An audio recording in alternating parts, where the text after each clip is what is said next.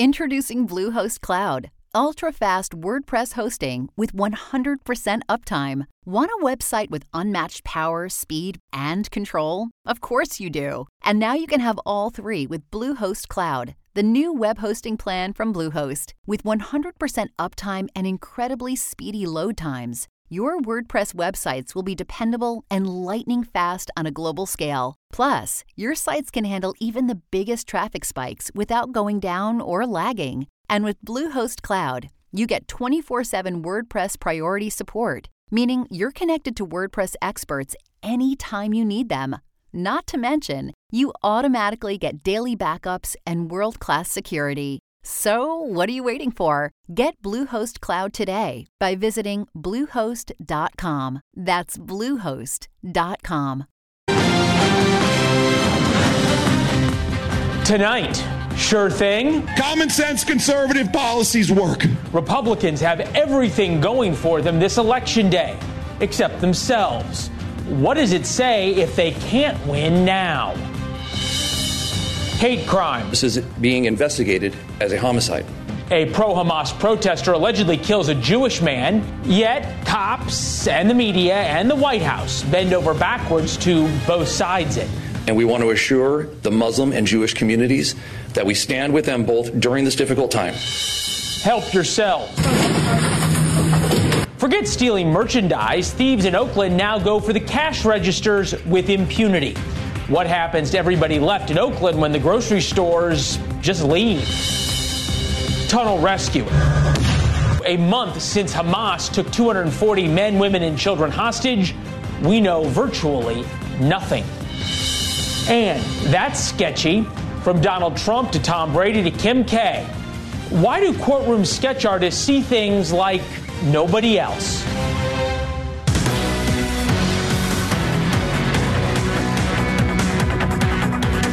Welcome to the Ferris Show on television, just past 7 p.m. Eastern. It is election night in America. The polls have just closed in Virginia, where that state will elect its legislature.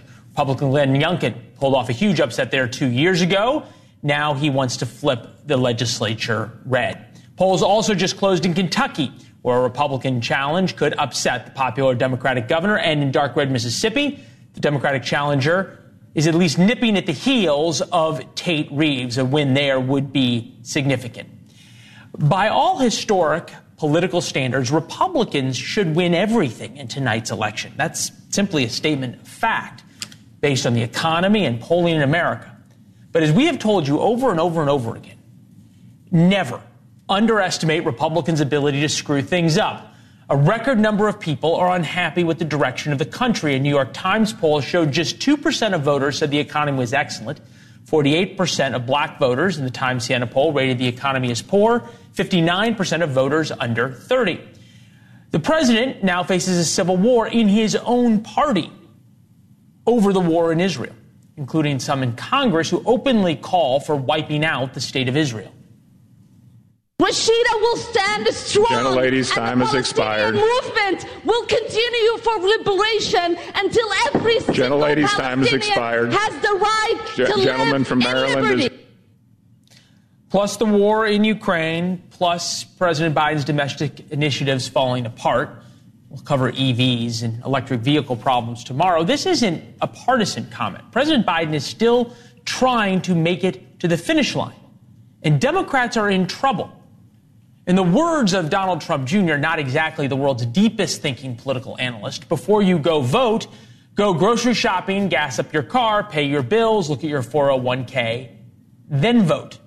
Obviously, we'll get you the results as they come in. We start with News Nation senior contributor, Pulitzer Prize-winning columnist George Will. All right, big picture. Virginia, Kentucky, if they both go red, it tells us something. If they both go blue, it tells us something. But it'd be hard to tickle the national implications out of this. Mississippi has at 38% the highest proportion of African-American voters. So the man running, the Democrat challenging the incumbent Republican, has a leg up with a very solid vote. He also has the most famous name in the state that gave us Jefferson Davis, the president of the Confederacy, and William Faulkner, the Nobel Prize winner. It's nothing compared to Presley's cousin, Elvis. All right. This would be the way I think about it. You can draw almost any conclusion you want, right? If Andy Beshear wins in Kentucky, all of a sudden there's a lane for a non-Biden Democrat. If Glenn Youngkin gets the Republican legislature in Virginia, it says a 15-week ban on abortion works. You can paint it either way. What I can't figure out is the amount of money that is being spent here. Kentucky governor, $77 million for a governor's race in Kentucky. The Virginia state legislature, $62 million. They're advertising for state legislature seats on Sunday Night Football. Where is all this money coming from? Coming from the national committees, from small donors. All politics now is national in that sense. The national reverberations come from this. We who live in the Washington area, you and I, Leland, could see when we were watching the World Series, we would see ads for the state legislative races in Northern Virginia. And that's not cheap. Yeah, no, it is not. And I think everybody is trying to figure out what this means for 2024, right? And to figure out, okay, does a 15-week ban on abortion work? Does a 6-week ban work? Where are the fracture points? Can Andy Beshear run away from Joe Biden? Then we look at the polling that we got over the weekend, Trump's lead in key states. Pennsylvania up on Biden by 4, Michigan up 5, Arizona up 5, Georgia up 6, Nevada up 11, Wisconsin up 2. In other words, if the election were held today and the polling was right, he would win in an electoral college landslide. I think, though, that if you go back to November of 2019 versus November of 2020, the same year difference, the word COVID and pandemic did not exist in American ethos or lexicon. Anybody would have been hard-pressed to tell you what COVID was.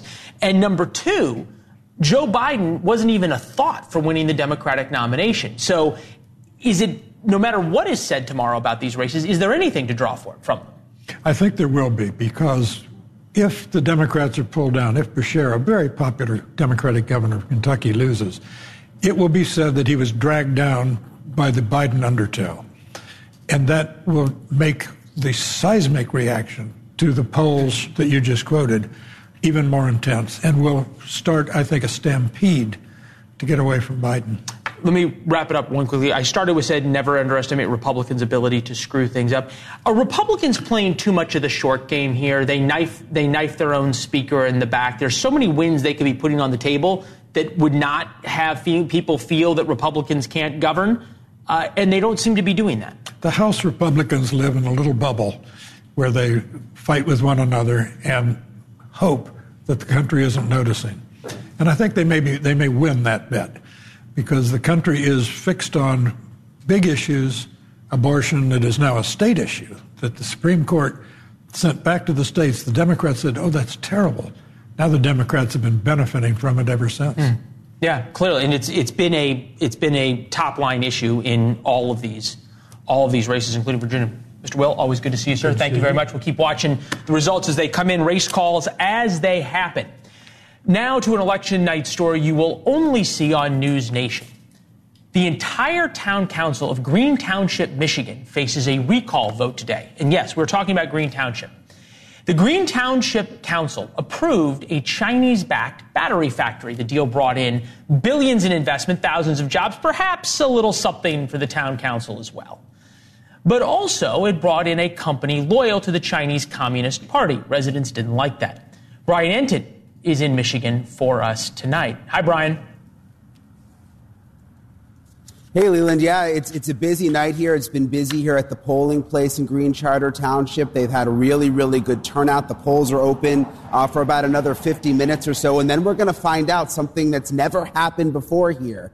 Are they going to take out their entire local government? This is a recall election, again, that is unprecedented. They want to take out everyone because this Chinese-backed company was approved to come to town. They feel like this is their last and only hope to stop the project. If they can get an entirely all-new town board that can come in, they can then rezone the land. It'll probably end up in a lawsuit, but ultimately try and keep this Chinese company from coming. I mean, it really is like small-town America versus China here in rural Michigan, and we're going to have the results in less than an hour, Leland. All right, we'll be watching it as well. Brian, incredible reporting about this, the Goshen Battery Factory for months now that you've been on this story. We appreciate it. We'll check in with you tomorrow with the results of today's White House press briefing. Well, it's what wasn't said that speaks volumes, and often that's the case. White House Press Secretary Karine Jean-Pierre, National Security Council Coordinator John Kirby spoke for roughly 60 minutes to a room full of reporters. Lots of questions were asked about all sorts of things: Gaza, Israel, protests in the United States, Asia. There's one thing nobody brought up, though. 69-year-old Jewish man named Paul Kessler.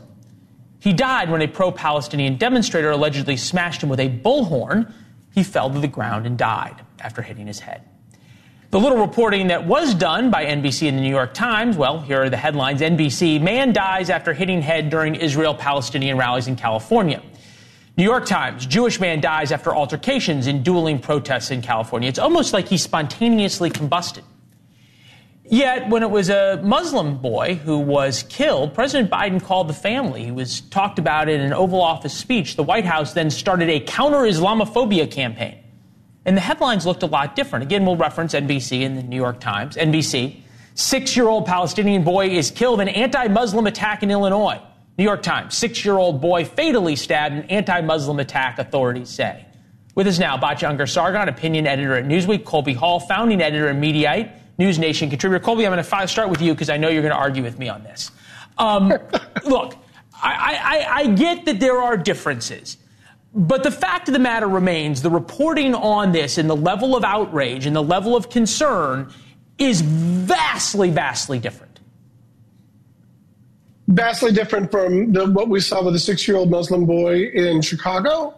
Those are two very different stories. And vastly different if what we would have seen during BLM if somebody had been killed during one of those protests. And vastly different than what we saw at Charlottesville. I think journalists handled this very well for a variety of reasons. One, the vast majority of reports that I saw said that he was killed after a confrontation with a Palestinian protester, which is precise. Murder, I know there was a lot of people on the right who were complaining that it wasn't said that he was murdered. Murder isn't really a legal term. He was killed during a conflict. The medical examiner said that he died from what looked like a fall, blunt trauma to the head from a fall. I think the journalists and everyone that's talking about this needs to be super duper responsible, because if they get something wrong, it's a real flashpoint. We saw what happened with the way the media messed up the reporting of the bombing of the hospital in Gaza, sparked tons of outrage, and it's not a both sides false equivalency. I'm saying that they reported this correctly, because if they said that he was murdered, your point's made. Your point's made. Batya, I take Colby at his point. He's an observer. He's not responsible for everything the media does. That said, thank you. Have you ever noticed how it's amazing how responsible all the reporting needs to be when it involves anything about anti-Semitism, but how freewheeling the reporting is when it's anything else? Right. I mean, I think you just nailed it, Leland. And the point is not that the media got it wrong here. It's that they are exercising journalistic caution in the correct way because they have a bias against seeing Jews as victims, and thus they are able to, hold back on their enthusiasm for calling out white bad people and people of color victims, right? I mean, that is the point here, which is that there's a deeply, deeply problematic double standard where white people are treated always as the oppressors, always as the criminals, and people of color are always victims. And when you have a white person or a Jewish person who gets the white treatment who is a victim, suddenly they become really good journalists because it messes with their worldview. Whereas when the person messes with the narrative. Victim, they are very, very irresponsible, and they use hyperbolic language everywhere from the New York Times all the way down. Yeah, it's absurd. That's absurd. It's absurd. The top-rated and most powerful and influential media outlet is Fox News, and does exactly the opposite of what you just stated. The idea that media is biased against Jews is a false narrative. Yes, the way that the progressives, say MSNBC and many on CNN, covered the attack on October 7th, you called them out correctly because they did a lot of harm. This is not that. This is an instance. And to falsely equate the reporting on this tragedy, this horrible story that involved like 6 people, to a larger pattern, I frankly find sort of offensive. I think it's absurd. No, Colby, let me get you to you made your point, and I understand. I mean, and look, it's hard to criticize responsible reporting. And I think Batya made an interesting point. But Washington Post today, in Israeli-Palestine battle to sway Congress, only one side wins. Support for Israel is a uniquely bipartisan sentiment on Capitol Hill, a reflection of a powerful lobby and an imbalance of exposure to Palestinians, which to me got dangerously close to Ilhan Omar's comment one time that it's all about the Benjamins. And I can't let this go, that this keeps going back to what Batya said, that when it comes to issues of hate towards Jews, when it comes to issues of protests in America's streets, we were required in 2020 to have such moral clarity by all journalists. You had to have moral clarity about things. And now moral opaqueness is celebrated, and moral both sidesness and responsible journalism is the buzzwords. Why the huge shift? Well, I think the example that you just pointed out was a good report that showed there was bipartisan support of Israel within Congress, which is objectively true and which is a good thing. I don't want to get into the situation where, like, defending Hamas or saying that it's complicated, because I've also been super duper critical, and you do make some salient points. I just think that, like, to jump on everything, we have a lot of confirmation bias. So when we see this report, and a lot of people on the right were angry that that this guy wasn't murdered, that wasn't reported as being murdered. Well, I think it's responsible for everyone on both sides to take assessment of the facts. And I don't think that there is a rush to judgment to immediately blame the Jews. I think anti-Semitism is getting called out pretty well. Of course, we can cherry pick a lot of examples where there are failures. Okay. There is a long list, and I won't disagree. But I don't think it's nearly as big a problem. Let me ask. I'll end hopefully on a good note with Batya. I only got 30 seconds, though. Is there a feeling among Jewish Americans to some level that it's kind of nice to be able to have these debates in public now? It's kind of nice to know who hates you and who doesn't. I'm just really glad Colby is here to provide an example of exactly the kind of woke media that my book is about, bad news, because the bias is so entrenched that the journalists themselves can't even see it. I do think people are very relieved to have it out in the open. We no longer have to worry who is secretly harboring these feelings because everybody's being very explicit about it. That's great. All right. There's nothing that I said just then that was woke. That's absurd. That's absurd. No, okay. Here. Okay, we got a lot of election night news. What we're going to do, we're going to be in New York in a couple of weeks for the program. We're going to all get together on set and solve this. We will solve all of the world's problems, okay. I promise. Nice to see you both. Great panel. Coming up, we invite you to sign up for War Notes, source of moral clarity. It gives you a free look at the show every day, 4 p.m. Here's what you do. Go to readwarnotes.com, readwarnotes.com, and subscribe. The Notes Starter is our internal email discussion about the most important events of the day. My thoughts, our staff's thoughts, our executive producer's thoughts. It's how we put the show together. You get to be a part of it. You can respond to the email with your thoughts or join us on social media at Leland Vittert on Instagram or Twitter. That's readwarnotes.com, and subscribe for free. Coming up next, criminals in Oakland just helped themselves to stores' cash registers. Why lack of crime prevention will soon be a health emergency for the folks in America's poorest communities. And Secretary Alejandro Mayorkas will testify again this week. We have some questions the senators should, ask to maybe perhaps get something done on our southern border. What have you done about this? 4 things I'd like to say to you. Number 1, your question to suggest that that is emblematic of the men and women of the Department of Homeland Security is despicable. Today, the Biden administration announced sanctions against some of the Mexican drug cartels and their leaders. The Biden administration seems to believe that will help with fentanyl flowing across the southern border. Although, so far, to be fair, sanctions haven't done much to stop fentanyl deaths here in America, something the Homeland Security Secretary will get asked about in hearings tomorrow that will probably go something like this. Many illegal aliens have died crossing illegally into the United States under Joe Biden's administration. I don't have that data. How many gotaways did CBP record in fiscal year 2023? I believe, Senator, that number is over 600,000. All All right. And then out of that, the Biden administration's policies on the border will continue, and we will go again. With that, Republican Senator Shelley Moore Capito will be asking the questions tomorrow. Nice to see you, ma'am. Thank you. Without the Biden administration changing policies top down, does what happens at these hearings really change anything?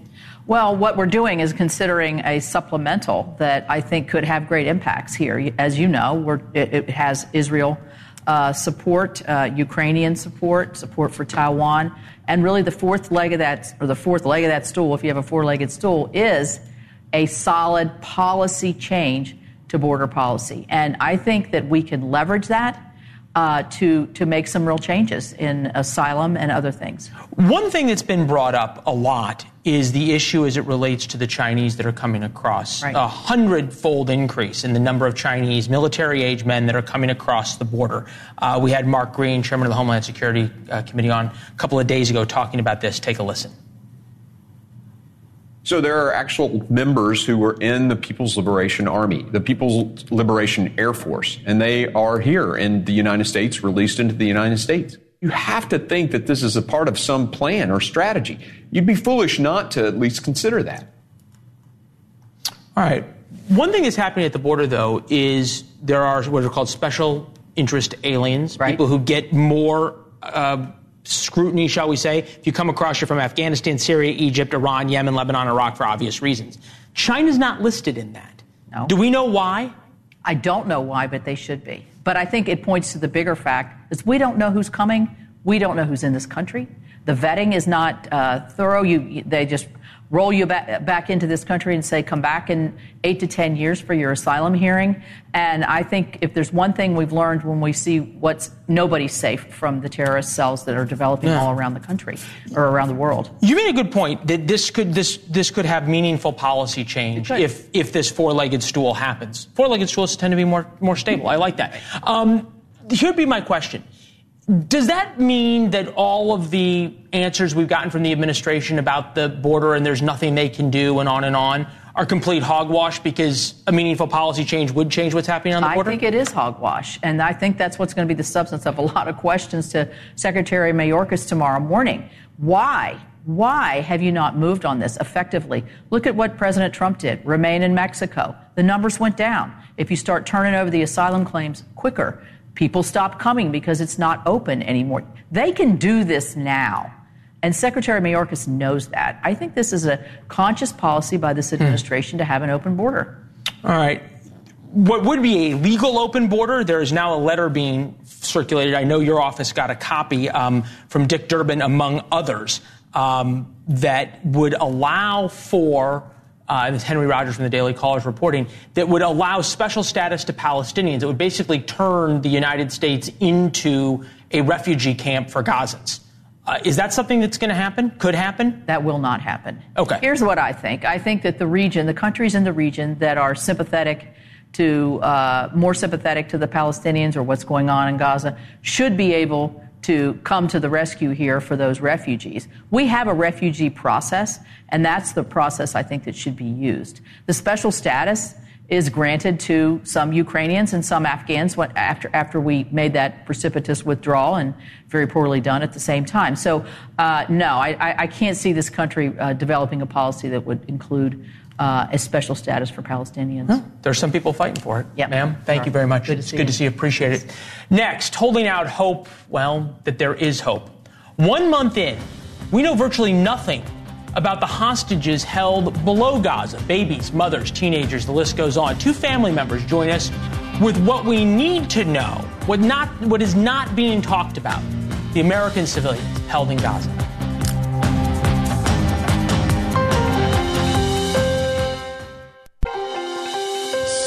People across the world are calling for a ceasefire. So many leaders are calling for ceasefire.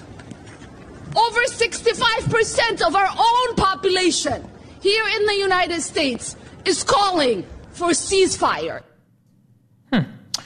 1 month into the war in Israel, we hear an awful lot about Gazan civilians, and as you heard, ceasefires. Axios now reports that President Biden urged Israeli Prime Minister Benjamin Netanyahu to agree to a 3-day pause, ceasefire, call it whatever you want, in Israel's offensive in Gaza. And you might have heard the hand-wringing this morning about the UN Secretary General, who is, well, quite concerned. Gaza is becoming a graveyard for children.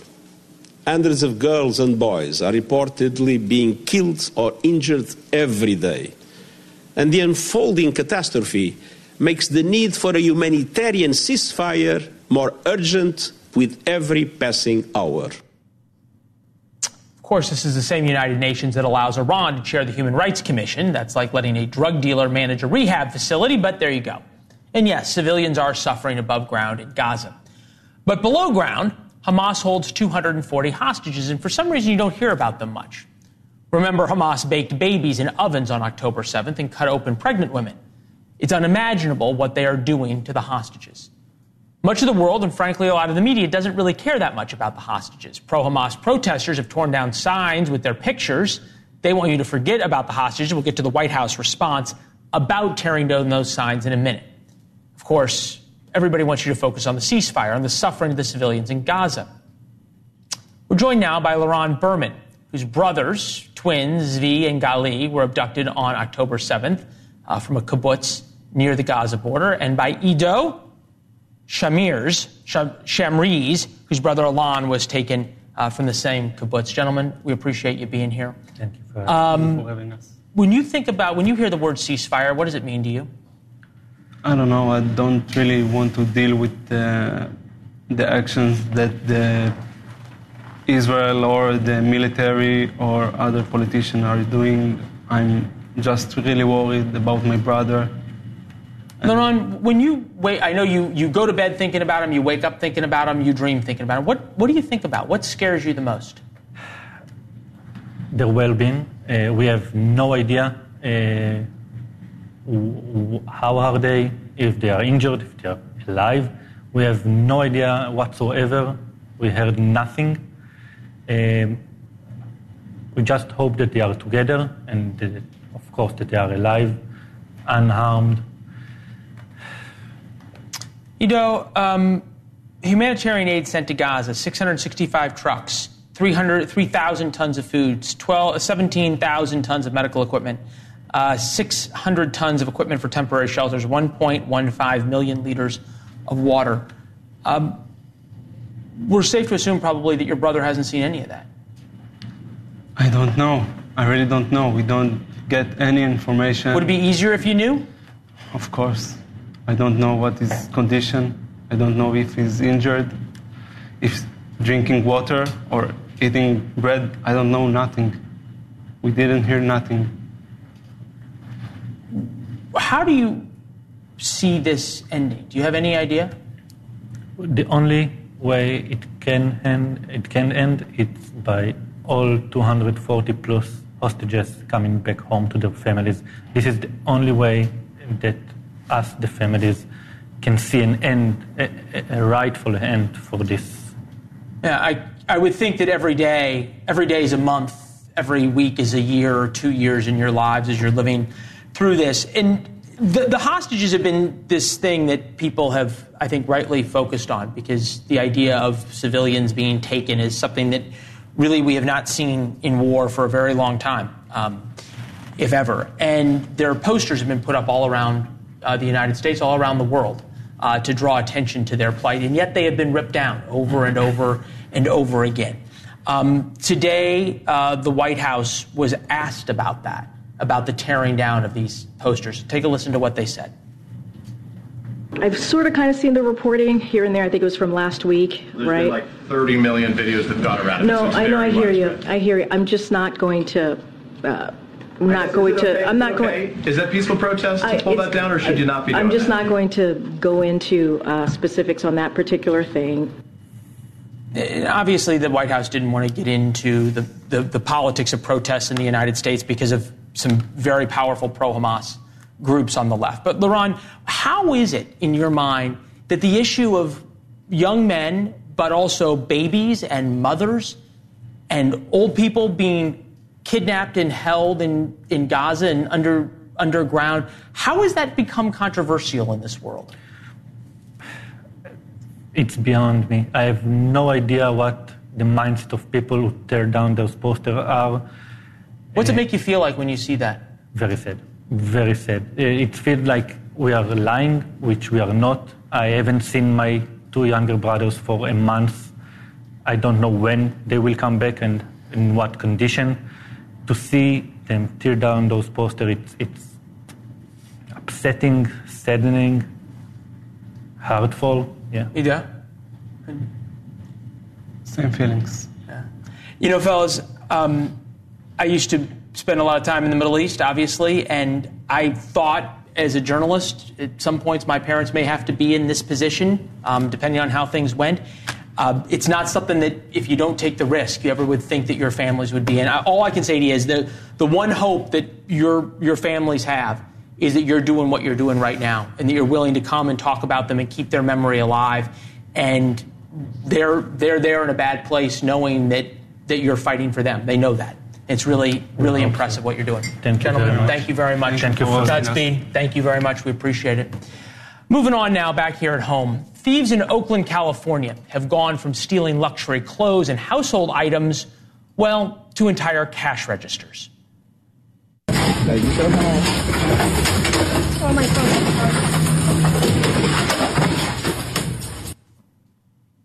A lot of the businesses, understandably, if you get your cash register stolen, have stopped accepting cash. Our affiliate spoke with one of those business owners. He says the real victims now are not the businesses, but our low-income customers. Looking someone in the face that I know that doesn't have access to a bank account and telling them, like, hey, sorry, I can't take your cash, like, it doesn't feel good. It feels terrible. Oakland has seen 3,100 robberies this year, about 10 per day. Burglaries nearing 15,000. Carjackings about to cross 13,000. The head of the local NAACP told us that over the summer, well, understandably, that people are afraid. You can't go to the Versatile. You can't go to the grocery stores. You can't put your groceries in your cars. You can't do anything. Darren White is with the Criminal Justice Group for the NAACP. He's the chairman of Criminal Justice for the Oakland NAACP and joins us now. We appreciate it, sir. When that letter came out in July, it's not racist or unkind to want to be safe from crime. No one should live in fear in our city. It was a big deal when that came out, that the NAACP wanted Oakland to declare a crime emergency. Has anything changed since then? Yeah, some things have changed. Until I just saw this recent event at Walgreens, I haven't seen anything this blatant in over a month. Here in Oakland, I want to say that it's not a whole bunch of people that's out here, running rampant in our city. It is a small group of people that are doing these robberies that are causing Oaklanders to feel unsafe, and this group of people needs to be, apprehended and face the charges that hopefully will be brought against them. Yeah, it seems pretty obvious, right, that if you're stealing cash registers and doing this kind of stuff, that the police could find you and charge you and keep you in jail, but that's not happening. Why do you think that is? The criminal justice process is what it is. They have to find these young men. They have to do their due diligence. And I'm sure the police officers are doing their best. These guys are using stolen cars, covering up license plates. So it's hard to find these individuals. But trust us, sure. I hear you. I hear you on that. Yeah. And obviously the Oakland police are one of many police departments that's understaffed, and the prosecutor's letting people out, all of these different problems. The letter the NAACP wrote indicated that there was a bigger problem, right? That this was sort of a feeling of being soft. If you were tough on crime, somehow you were racist. And I guess I'm wondering what ends up happening to the poorest among all of us, especially in Oakland, when these stores start to close, when the police aren't doing their job because either they don't have the manpower or because they don't have the political support. Yes, it is a horrible thing that people cannot go to the store, purchase things that they need with cash due to the fact that a lot of business have had to go to cashless stores because of being robbed multiple times. So, this has to be addressed systemically, through the education system, jobs, resources, and the willingness of these young men and other people that are doing these, that they have to have the willingness to change their behavior. So it's systemic, and it just has come to a head here, not only in Oakland, but nationwide. Yeah, well, it certainly has come to a head. I think you make a point. When people don't fear any repercussions, what happens? It's good to see you, sir. Thank you for joining us tonight. We appreciate it. Coming up next, there's another massacre, actually a lot of massacres going on in the world that are not covered by the media. Civilians are dying, armed militias are slaughtering children. The UN doesn't care. The American media doesn't care.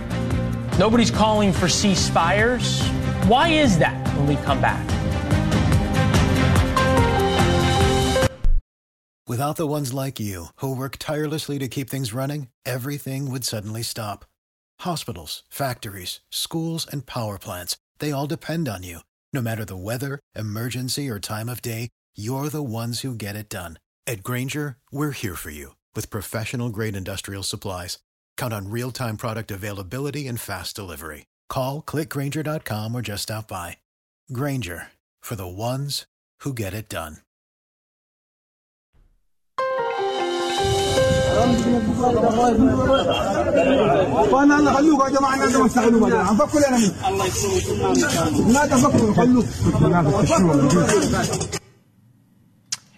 This is video from Sudan. This is the video we can show you. The rest has bodies strewn all over the place. This week alone, Islamic militants killed 800 teenagers, mothers, children, and elderly. They didn't die in conflict. They were slaughtered. So far, it's left 10 million people fleeing for their lives. Yet, nobody cares. No speeches on the House floor, no demands for a ceasefire, no big rallies, no attempt to break into the White House by young idealistic college kids. You get the idea. The United Nations has met to condemn Israel's fighting back many times. But these pictures, these are just another war where jihadists are slaughtering civilians and nobody cares. Chris is here. I don't know, Chris. It's getting more and more difficult to explain how so much of what we're seeing in America isn't driven because they can talk about Israel. And what do you think the main reasons are for people wanting to target Israel here in America?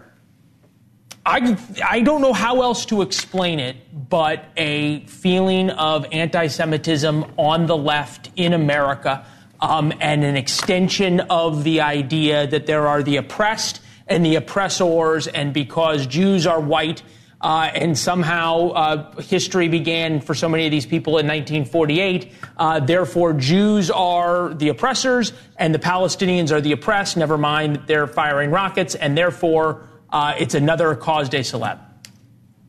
Now, you know this, but a lot of that is ignorant because, first of all, just on a simple level, a lot of Jews aren't white, both in Israel and here. I know all that, Chris. No, I know you it's know. All I know you know, but people are coming. Well, look, you have ignorance, you have anti-Semitism, you have anti-Zionism, and you have it all going on in this devil's playground of American politics where everything is binary and being hold on. Chris, I gotta ask you one question, then I'm going to let you finish. You just said a lot of it's ignorance. We were told during 2020, during BLM, ignorance is not an excuse. We were told over and over and over again the need for moral clarity. And yet now, well, these people may not really know what they're fighting for. Anti-Zionism and anti-Semitism are different things, blah, blah, blah. Yeah, I think there's nuance involved. You're not wrong, but I don't see it as an outright hypocrisy. Ignorance is a problem when you're making arguments and taking positions, especially ones that target other people. BLM, I think, was a big step in the wrong direction for perception of the Jewish reality. I think a little bit of this, well, Jews are really just part of the white power structure now, was an outgrowth of that, which was ironic in two ways. One, very few groups have supported the black cause in America the way Jewish people have. And second, a lot of them are not white, and certainly when it comes time to someone wanting to kill a group, they are not white, they're Jewish. And what I'm going to be talking about tonight, Leland, is a step down the road that you're laying out for us, which is there's something that doesn't make sense about what's happening in America with respect to the Middle East. And we're going to unpack it, because the only way we're going to get to figure out what this is and what this isn't is by calling things out and asking people to think about these things. And you're doing it, and you're doing it brilliantly, and I appreciate you for it. Looking forward to the show. You did it great last night. We really enjoyed the program. We'll watch it again tonight. Chris, thank you. Coming up next. Thankfully, nobody sketched Chris or I for this next segment. Courtroom sketches. Somehow, sketches have become controversial. A leading sketch artist joins us why, no matter who they sketch or how they sketch them, they get criticized. How is it that we are divided over sketches when we come back? I had sleepless nights, and Tom Brady's been in my mind in the middle of the night. I get up worrying about it.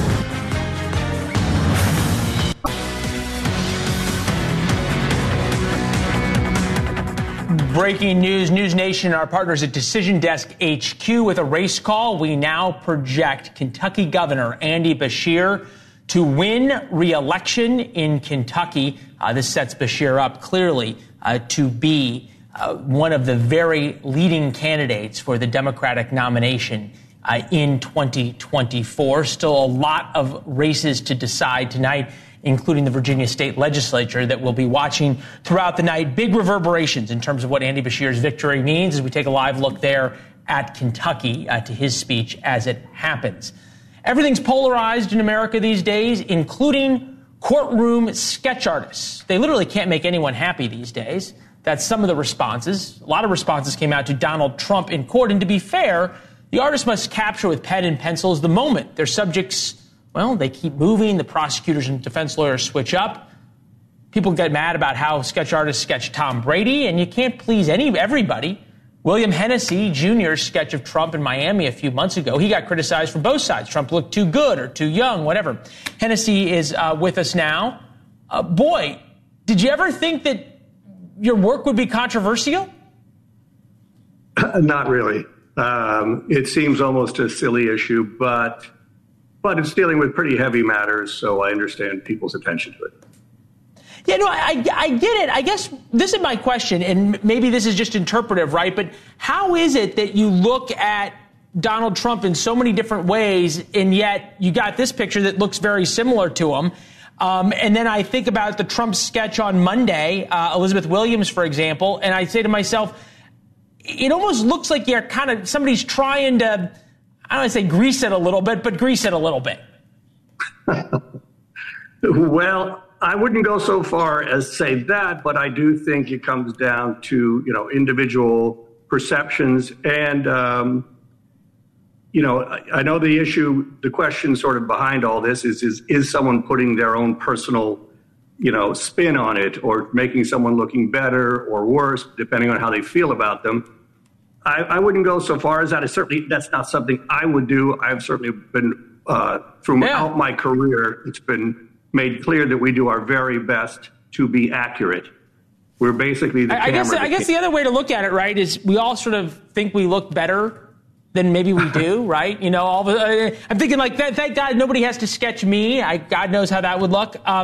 Hey, this has been a lot of fun. I'm sorry for the breaking news, but I think that this is going away as an issue. So we're going to have you back to discuss more sketch controversy and have a little fun. All right? Not a problem. You got it. Yeah. Thanks very much. More on the breaking news, the election.